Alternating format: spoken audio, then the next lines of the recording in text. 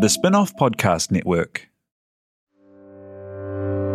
When the Facts Change is brought to you by the Spin-off Podcast Network in partnership with Kiwibank, the bank for Kiwi looking to get ahead in business and in life. A bank that delivers expertise in banking know-how, smart advice for business owners wanting to invest, grow their business or diversify. A bank that adapts with technology through the lens of its people and customers. It is a bank with heart that is driven by its purpose. Kiwi, making Kiwi better off. Kia ora, I'm Bernard Hickey and welcome to When the Facts Change. It's brought to you by the Spin-off Podcast Network in partnership with Kiwibank. Kiwibank is committed to supporting New Zealanders' understanding of the economic issues that are shaping their lives and the future of Aotearoa. Remember to subscribe. Now, before we get into the guts of this discussion about migration, and particularly temporary migration, I want to take you back just over a year to Cromwell and introduce a young family to you.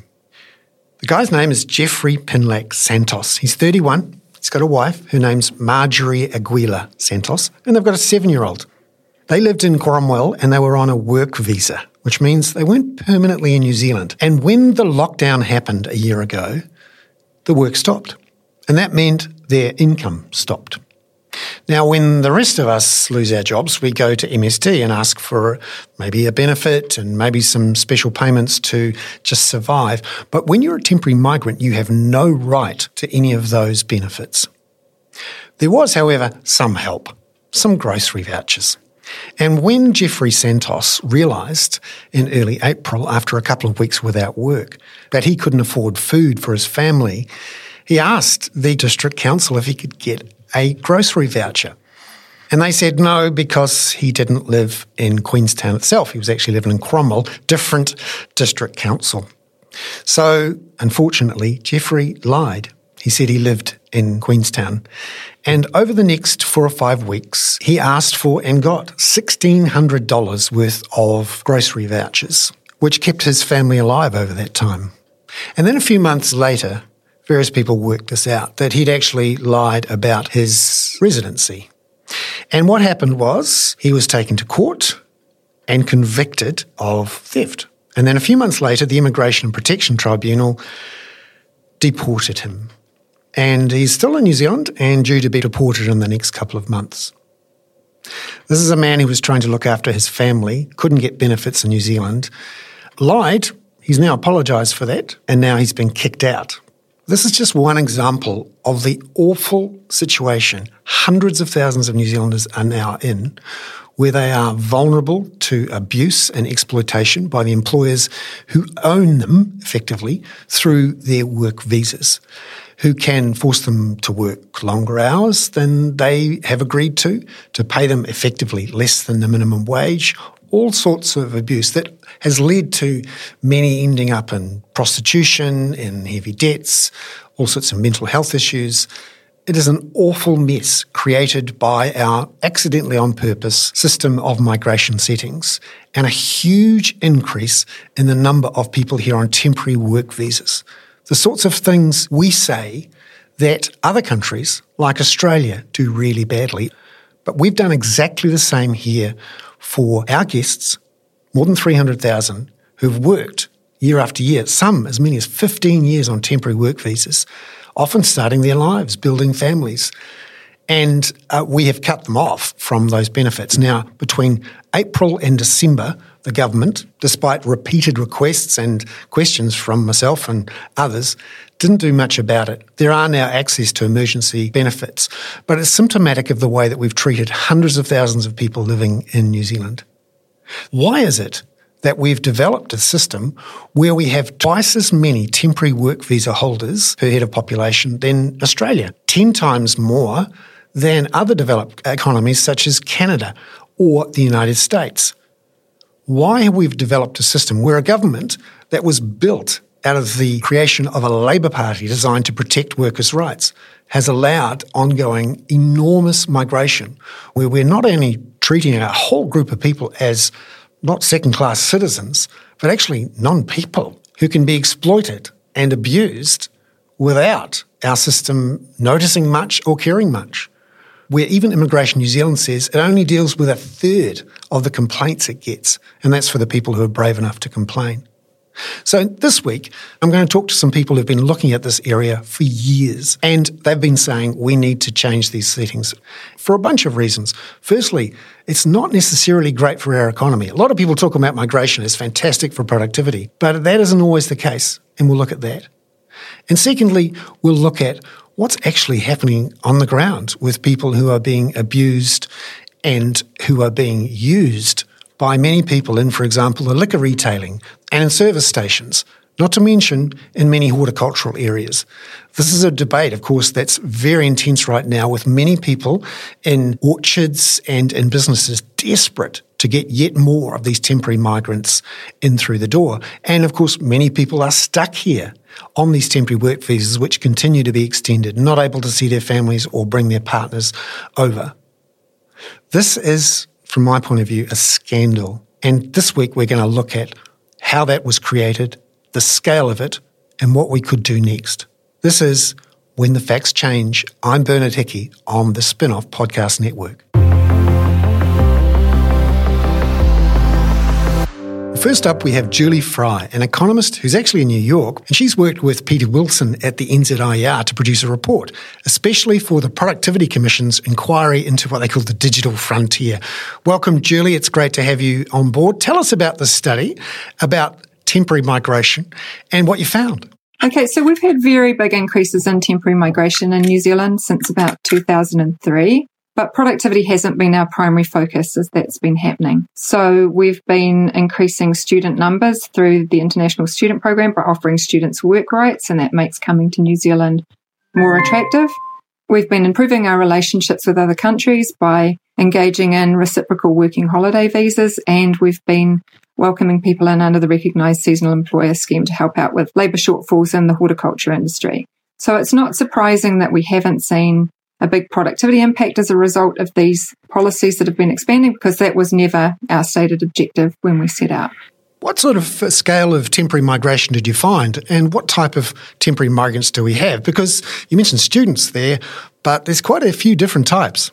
Yeah. So at the peak in 2017, we were welcoming in about 250,000 people a year. Of that year, about 70,000 of those were working holiday visa holders. There were a large number of people coming in under essential skills visas, which is where somebody doesn't quite meet the threshold to be given, a permanent resident visa under the skilled migrant category, but we still need them in industries where there are shortfalls. At the peak, there were around 12,000 people coming in under the Recognised Seasonal Employer Scheme in horticulture. I don't have the numbers to hand on students, but if you look at the numbers in terms of impact on some reports, that was a $5 billion industry before our border was closed. So very substantial numbers there as well. And there seems to be a sort of a connection between particular industries and temporary migrants. We've got tourism, a lot of people here as holiday makers who then get some work rights. And then you've got international education, where people come here as students and then they get some work rights with the hope of permanent residency. And you've got a couple of particular industries, so liquor retail, kiwi fruit, horticulture, and some agriculture, where they've become quite connected and reliant on this type of migration. Yeah, that's right. I mean, if you look at overall numbers, the RSE workers are a small teens percentage of the total, but working holiday makers contributed a chunk to the total of people in horticulture as well. Our local workers are about half of the people that are working in horticulture. So that's quite substantive in that particular industry. And those other ones you mentioned are large employers of migrant labour as well. I mean, the trick that we find when we look at the results in the literature in terms of getting a positive impact from migration is to bring in people who complement locals. So you're not looking for people who just switch out for a local person. And that's what we do on permanent migrants. We're very well versed in finding ones who have skills and experiences that New Zealanders don't have. And it would be great if we could take that kind of approach more widely instead of just going, where do we have holes? Who can we fill them with? Now, when we've thought about migration and productivity in the past, the assumption has been that, of course, these migrants are going to improve our productivity. They're quite young, they're coming here with skills, perhaps they might start a new business. But can you give us some idea of what the actual research shows about the connection between migration and productivity in a country?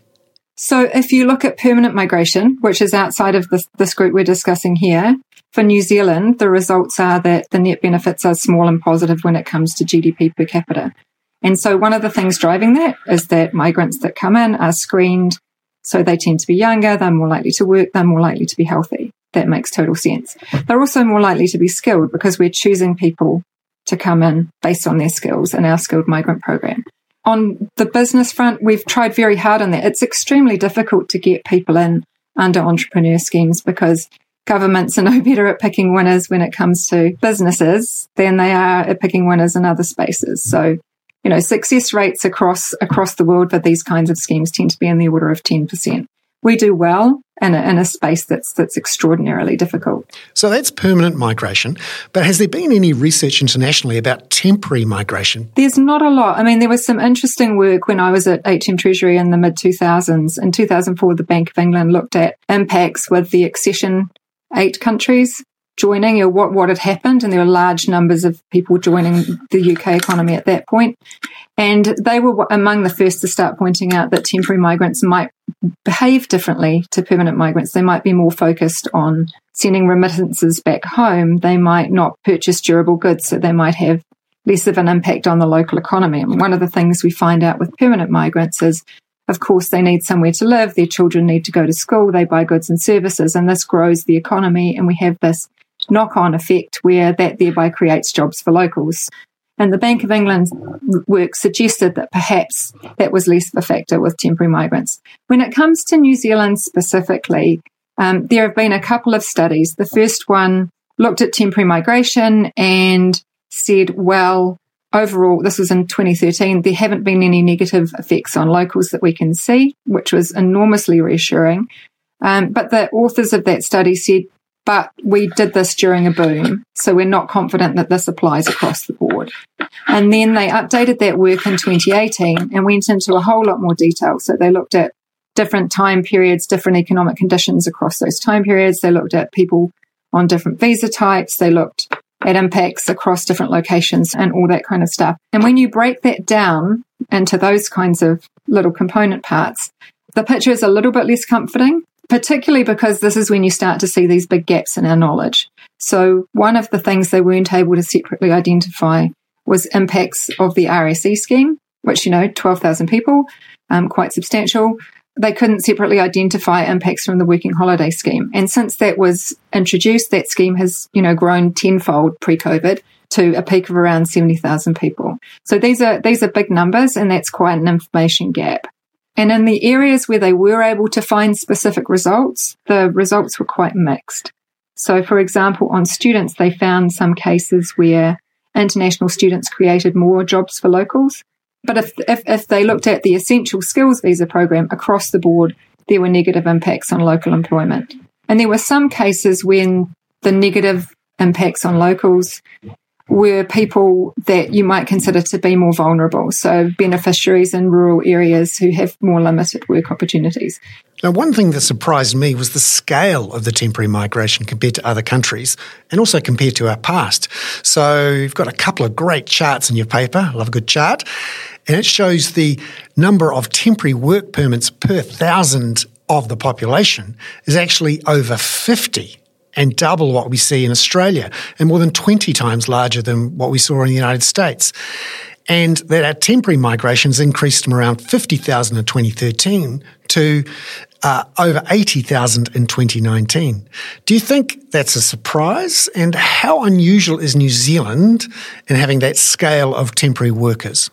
Well, I mean, it's a big change. You can see that looking at the graphs. I mean, the thing I would say to balance that out is there are places that don't need to give people temporary permits in order to get temporary migrants. So Britain, pre-Brexit, so we're not always comparing apples and oranges. But if you look at the New Zealand, Australia, Canada story, that's pretty comparable. These are big changes, and certainly I think it would be helpful if given that we've got these, very small number of studies that do kind of point to pockets where there are issues. It's something that I think the Productivity Commission is right to say we need more information on because we simply don't know. And when you look at what's happened overseas, you can see a range of possible outcomes from when you get large inflows of temporary migrants and when those inflows are turned off. So, we're now in a situation with COVID where we've lost a lot of access to temporary migrants. Some of the things that have happened overseas when that's happened is some places have seen more automation. Some places have seen different crops grown. Some countries have seen greater use of illegal labour. We don't know which of these things are happening in New Zealand. We know anecdotally that our employers have responded with a great deal more flexibility than perhaps we might have anticipated from some of the noise at the beginning. We're seeing some great stories of places where people have, changed terms and conditions and made hours more flexible. We're seeing some really creative uses of capital. So uses of things like hoists, mechanical hoists. I mean, when I spent my summers in Motueka picking apricots, there was a limit to how much I could hoist up and down that ladder because I'm a pretty scrawny, female.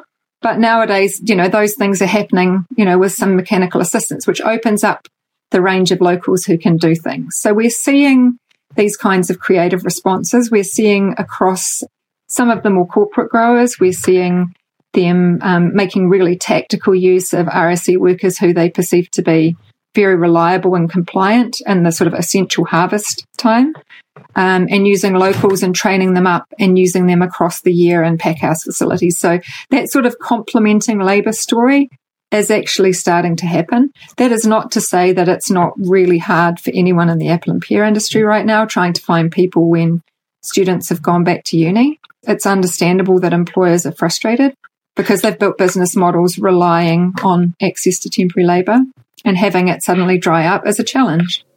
So just pulling back now from the individual industries, could you give us a sense of the theory, if you like, of how productivity improves and why access to relatively cheap temporary workers might actually stall or block that process of improving productivity? So if you think of productivity as, like labour productivity as in a nutshell, getting more output per worker input, the obvious way to do that is to increase the capital available to your workers because that way they're more efficient. So if you think of us in the old days as, writers or economic commentators and our pads and pens and what we can do now with our podcast tools and our laptops and all the rest of it, technology enables us to be much more productive. And that applies across the board. If we are able to do things the old way, then the temptation is always to do things the old way. It's expensive to invest in capital. It's risky to invest in capital, particularly when you might need it only for sort of, short times of the year, whether it's planting or harvest. Now, that said, when the economics make sense, people will automate. And one of the things I was delighted to discover, I grew up on a tobacco farm and the first mechanical tobacco planter turned up in Hawke's Bay in, I believe it was 1911. So if it makes sense, people will automate. But the challenge is really if you have a simple answer that's working, then the temptation is to stick with what's working. So is that part of the picture here, where people are much more likely or willing to keep their existing system going and just pump in more labour hours? I mean, I see just from like personal observation as well as the kind of reports I was seeing from the Prodcom in their industry case studies, there is a real mix across the industry. And certainly corporate growers are doing what you would expect profit maximizing corporates to do in any sector. They're planting different trees or planting different crops. They're spacing things out. They're examining the frontiers of, robot technology. They've automated packhouses quite a lot, and they're now looking at, to what extent it becomes and when it becomes economic to do that in terms of picking. So there's a frontier, as talking in the report, of people doing all those things you would expect, and then there are people who are just getting by.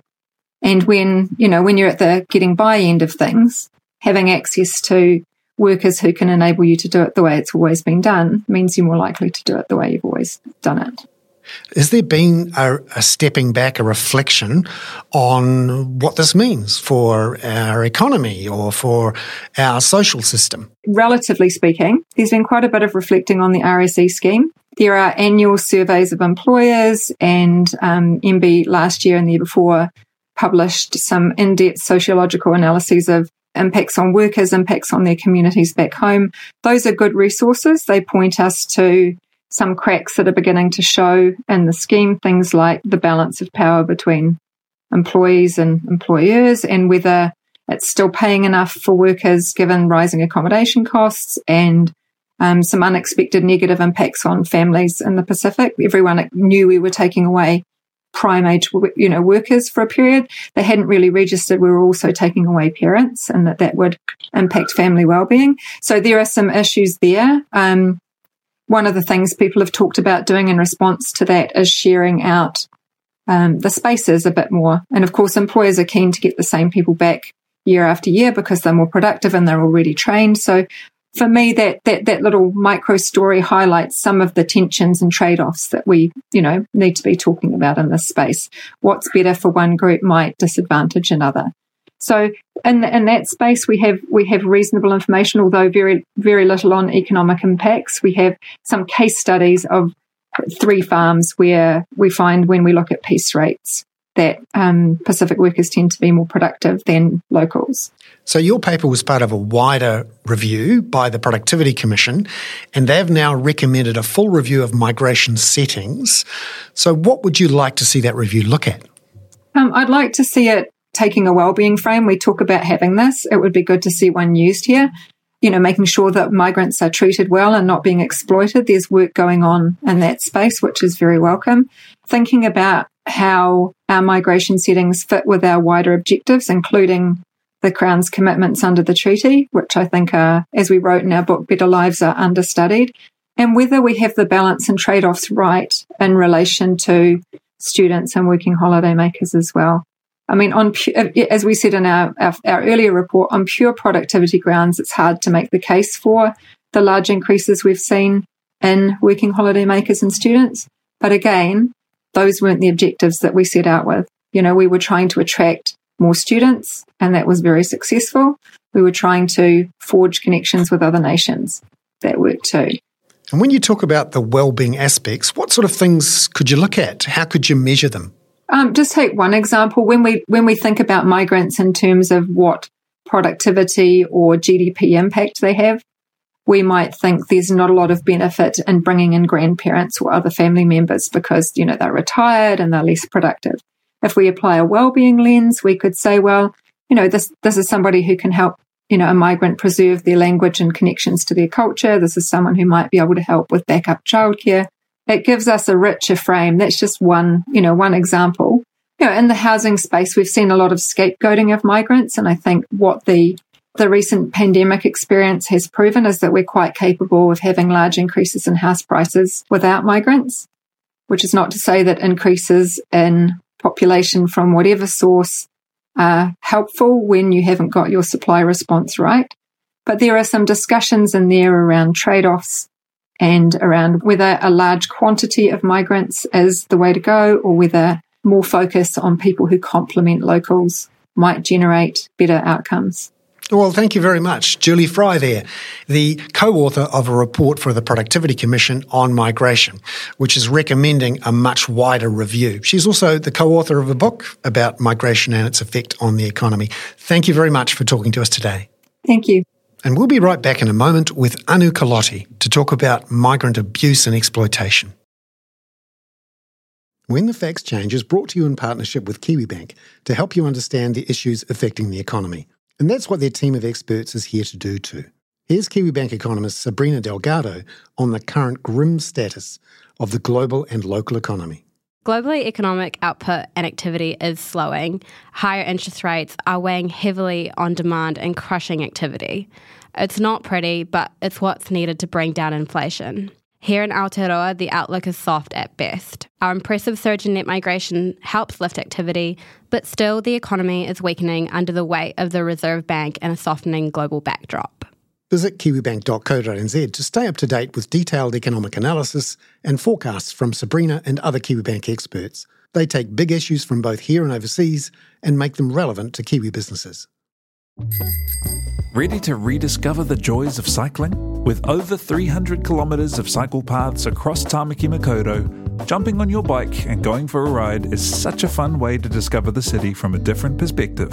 Cycling is getting more and more popular across Auckland, so now's a great time to join the hype and give cycling a go. Head to at.govt/cycling to find your nearest cycleway today. Are you making the most of your KiwiSaver investment? Generate is an award-winning KiwiSaver provider with a track record of strong long-term performance. Making a smart decision now could add tens of thousands of dollars by the time you reach retirement. Book a no-obligation chat with a Generate KiwiSaver advisor today at generatekiwisaver.co.nz/getadvice. A copy of the product disclosure statement is available at generatekiwisaver.co.nz. The issuer of the scheme is Generate Investment Management Limited, and of course, past performance does not guarantee future returns. Well, welcome to the spin-off studio to Anu Kolotti, who is the head of the Migrant Workers Association and has been watching closely in recent years how New Zealand has coped, or not coped, with the tens of thousands of extra workers, students, holiday makers with temporary work visas and how they've been treated. Welcome in, Anu. Great to have you here. Kia ora, and thank you for allowing me to contribute. Could you give us an idea of how much of an issue exploitation and abuse of people with temporary work visas is in New Zealand? Right. So over the years at the Migrant Workers Association, we have seen thousands of cases, and we've provided assistance to the best of our ability. But MBIE, Labour Inspectorate, on record were found to have said that they are only able to deal with about a third of the complaints that they get from migrant workers where they're being exploited. And then with those complaints, this is on record, they said they found exploitation everywhere they looked. Everywhere? That's what they said. They out of those cases that they were investigating, that they found exploitation everywhere they looked. What are we talking about here with this exploitation? So what does exploitation look like? It can be anything from not being given a written employment agreement. So in other words, workers are not made aware of what their minimum entitlements are, to being made to work extra hours than what they are contracted for, being paid less than what their contracted rate is, paid less than the legal minimum wage, not being given their rest breaks, meal breaks, being forced to work while sick, not being allowed paid annual leave, forced to work on public holidays and not paid or given time off in lieu, made to give cash back from their wages, made to pay premiums for visa support or premiums for getting the job offer in the first place, threats of various kinds, torture, psychological torture, physical abuse, family members being threatened and abused in the workers' home countries. I mean, one of the worst cases, which I'll finish off with because this list is very long. One of the cases we've represented, a female worker starts working as a beautician in a salon. Her visa is tied to the employer. About 3 months down the line, discovers she's expecting, so obviously tells her employer that she's pregnant, and the employer responds with, you either terminate that pregnancy or I terminate your job. And this really is gut-wrenching. Unfortunately, that worker went and terminated their pregnancy. So why does the employer have so much power in this relationship? Because, for someone who is a citizen or a resident, they could say, oh, this isn't very good. I've got lots of skills. I can go and work for someone else. Why is there so much power with the employer in this situation? So we need to sort of step back a little bit and look at how migrant workers are entering Aotearoa. A lot of them come in through the international education route, so they come here as students, and more often than not, they are studying, I would say, pretty low quality, almost meaningless courses that don't really provide them with good qualifications, and so it's an entry point. So and they are paying easily $20,000, $30,000 a year. That's per student. So in the process, that they are incurring a huge debt. So to fund the entire education pathway, they are taking out debt in their home countries, selling family agricultural land or family homes. So they come with that. And then the pressure on them is to get a job, to get a longer term visa, ultimately get residence so that they can repay that debt and then they can have a better future here. So once they graduate as students, the only way for them to get a work visa is to get a job whereby an employer will sponsor them, meaning that that work visa will be attached to that employer, and the attachment is so restrictive that they will be attached to that location as well. So, for example, if an employer, a business owner, has 3 or 4 different restaurants in different cities, a worker's visa may be tied to just one restaurant in one city. So that means, that they can't move around, even can't work in the other 3 restaurants owned by the same employer. So as a result, the employer is in control of the worker's situation. They control the visa. So the biggest threat is that if you don't work the extra hours, if you don't work for less money than what I have said in your contract, if you don't pay me cash back, I will report you to Immigration New Zealand and get your visa cancelled and get you deported. So this has been happening for quite some time, and we've heard these reports time and again. And I've also heard calls for work visas, the skilled work visas, other types of visas that are there for temporary work, to be disconnected from the employer, to be essentially attached to the potential migrant or the worker, so that they can, for example, if they're being treated badly by one employer, move to another employer. Why hasn't the government responded or changed that system so that the power balance is redressed somewhat from the employer to the employee? Yes, you're right. This has been happening for a number of years. The association has been around for a good 10 years, so we know it's been going on for at least a decade. And why doesn't the government or the previous governments, they don't do anything about this? I guess it's in an attempt to keep those workers in a vulnerable position. You imagine if those workers were not tied to their employer, if they were given a more long-term open visa, or if they were made permanent residents, they will have the confidence and they will feel empowered to speak out against their exploitation. And we will be moving towards a workforce that is more aware of their rights and is more empowered and is likely to take action against their employers and also likely to support other workers. So, we're looking at unionization of workers in a different form here. So what I also can't understand is that the Labour government, which is run by the Labour Party, why does it see temporary workers from overseas as different types of workers than residents? You raise a very good historical point here, I guess. You're referring to the Waihi miners, the gold miners. Yeah, we've got wonderful, beautiful history of how this Labour Party was formed. But we also know over the years the phenomena that has happened, especially in the 1990s, the neoliberalism taking over. That is what has mainly been responsible for the workers' rights to be diluted. And this is not just in New Zealand. We see this world over.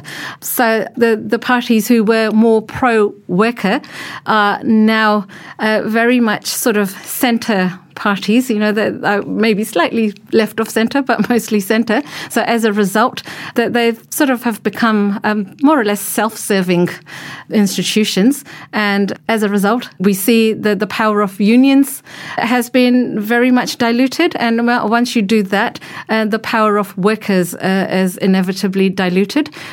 So it's, and also, I don't want to go too heavy into the philosophy side of things. We live in a system called capitalism, where the main motive is profit, more productivity, and that does not really take into consideration the plight of the workers, who are the very people who produce the material wealth for that model to be profitable. So I think, in a very brief discussion, that those are some of the things that are responsible for the Labour Party being the way it is today, not just here, in many other countries as well. So one of the ironies here, you mentioned productivity and profit, is that it is the Productivity Commission which this week recommended to the government that it review its migration settings. you're in a position to recommend to the government how they could change those migration settings as part of this review. What changes do you think the government should make so that we treat our guests humanely? Right. So for a number of years, we have been calling upon this government and the previous ones to, as a minimum, the very first thing that needs to happen is to stop the practice of attaching visas to employers. I mean, that's akin to modern day slavery. And that in itself, that alone will see exploitation reducing in a short space of time. The next thing we have been more recently calling for is to provide some sort of meaningful and genuine pathway to residency to people who are already here. So when we say that, we are not asking for the floodgates to be opened to new migrants. What we are saying is the people who are already here, the people who already work here, people who already live in our houses, drive on our roads, their children go to the schools here, people who've spent 5 years, a decade. I even know families who've been here 15 years and they're still on temporary visas. Allow those people to stay. You know, that they've contributed to this country's economy in many, many ways. These people have played by the rules. I think New Zealand is kind and compassionate, and in the last year or two, we've really built up that reputation internationally. So we need to live up to that and deliver. We need to let those people stay who are already here, and then that would also alleviate the burden on some of the operational legacy issues we have in institutions like Immigration New Zealand and MBIE. That would provide the much needed reprieve for those government departments to actually have a big reset and overhaul. So what do we say then to future people coming here on skilled work visas or as holidaymakers or as students? Do we say you can come here and work for a certain period of time, say 2 years, but we're not guaranteeing you residency. In fact, we're not even suggesting it. We're saying it's very unlikely you could get residency. How do you deal with this issue of not over-promising, but also at the same time giving yourself the flexibility to say to people who do become absolutely essential and part of the community that they can apply for residency? So I think there needs to be a bit of a holistic approach. So I'll just quote my example here. Myself and my husband, we came in as migrants 18 years ago in 2003, and we both our jobs were on the long-term skill shortage list, an electronics engineer and a food technologist. And 18 years on, those two jobs are still on the long-term skill shortage list. So this whole thing of like bringing in skilled people and then being able to train New Zealanders so that we are reducing those gaps in the skills that it's just not worked. I mean, just taking my example, it's not worked. So we need to reset. You know, why aren't we able to produce or train more electronics engineers, more food technologists? You know, this country is heavily reliant on food exports, you know, dairy industry, meat, and we should actually be exporting that skill out of this country rather than bringing people in, bringing food technologists in. So the whole thing needs to be re-looked at. So I don't think it's as simple as saying that, you know, to future skilled migrant workers that we can bring you in, but we don't promise that you will be here long term. I think we should be able to address the skill shortages with the number of people we have here, the number of skilled people we have here. We need to stop bringing in skilled migrants like we have done up until now. We need to have a better approach. We need to take into consideration other things in this country that on the surface would appear are not directly related to our migration policy, like public education system, public health system. So, yeah, I think it's the problem is much bigger than just a migration policy. So, stepping back a bit, to look at New Zealand's reputation, we've gone out there over the last decade and said, come to New Zealand, we're a kind place, we'd love you to come here with your skills and work to buy an education and maybe have a chance of a permanent residency. And then we had COVID and the lockdown, where the Prime Minister talked about the core value of being kind. How did we treat people who lost their jobs, who had temporary work visas during the lockdowns? So I guess on a positive note, we are possibly one of the very few countries in the world who extended the wage subsidy to temporary visa migrants. That was a good note. And more recently, the unemployment benefits have been extended as an emergency to some temporary migrant workers as well. So there are some good things in the last year, but overall, temporary migrants have almost been allowed to slip through the cracks. So with exploitation, that's increased in this past year. Exploiting employers have found other novel ways of exploiting their migrants. For example, the wage subsidy. Many exploiting employers have claimed the subsidy but not passed it on to their migrant workers. There have been sham redundancies. There have been unfair terminations. So businesses liquidate, fold up, and then, phoenixing, they go and just start up the same business in another family member's name. Are there any particular industries where this is rife? Bottle shops, liquor shops, it's rife. Restaurants, our chefs have suffered a lot. Just to finish, you have lots of friends and family offshore, as many of us do. If someone asked you, I'm thinking of coming to New Zealand on a temporary work visa and I hope I get residency, what would you say to them? Well, at the moment, they can't. I would just say, please don't, because this is another a very unfair way Immigration New Zealand and this government is working. No offshore visas are being processed. However, offshore visa applications are being accepted, which means that Immigration New Zealand is taking the application fee and just sitting on it, doing nothing. But we would like this government to do a proper review and come up with robust, meaningful changes that don't hurt the people who have already given so much to this country financially, socially, emotionally, and we have to be careful and mindful but that we don't mislead any more people who may be considering coming here. I know a lot of people are considering other countries like Canada, because last week Canada announced that they would be issuing 90,000 permanent residence visas to students and I think some workers there. People are looking elsewhere. Anu Kalotti from the Association of Migrant Workers, thank you very much for coming into the spin-off for our podcast, When the Facts Change. Thank you very much for your time.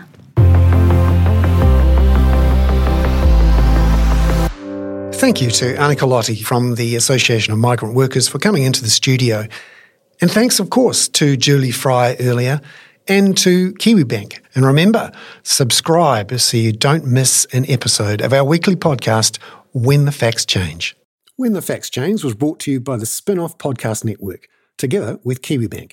Visit kiwibank.co.nz to find out how KiwiBank are making Kiwi better off.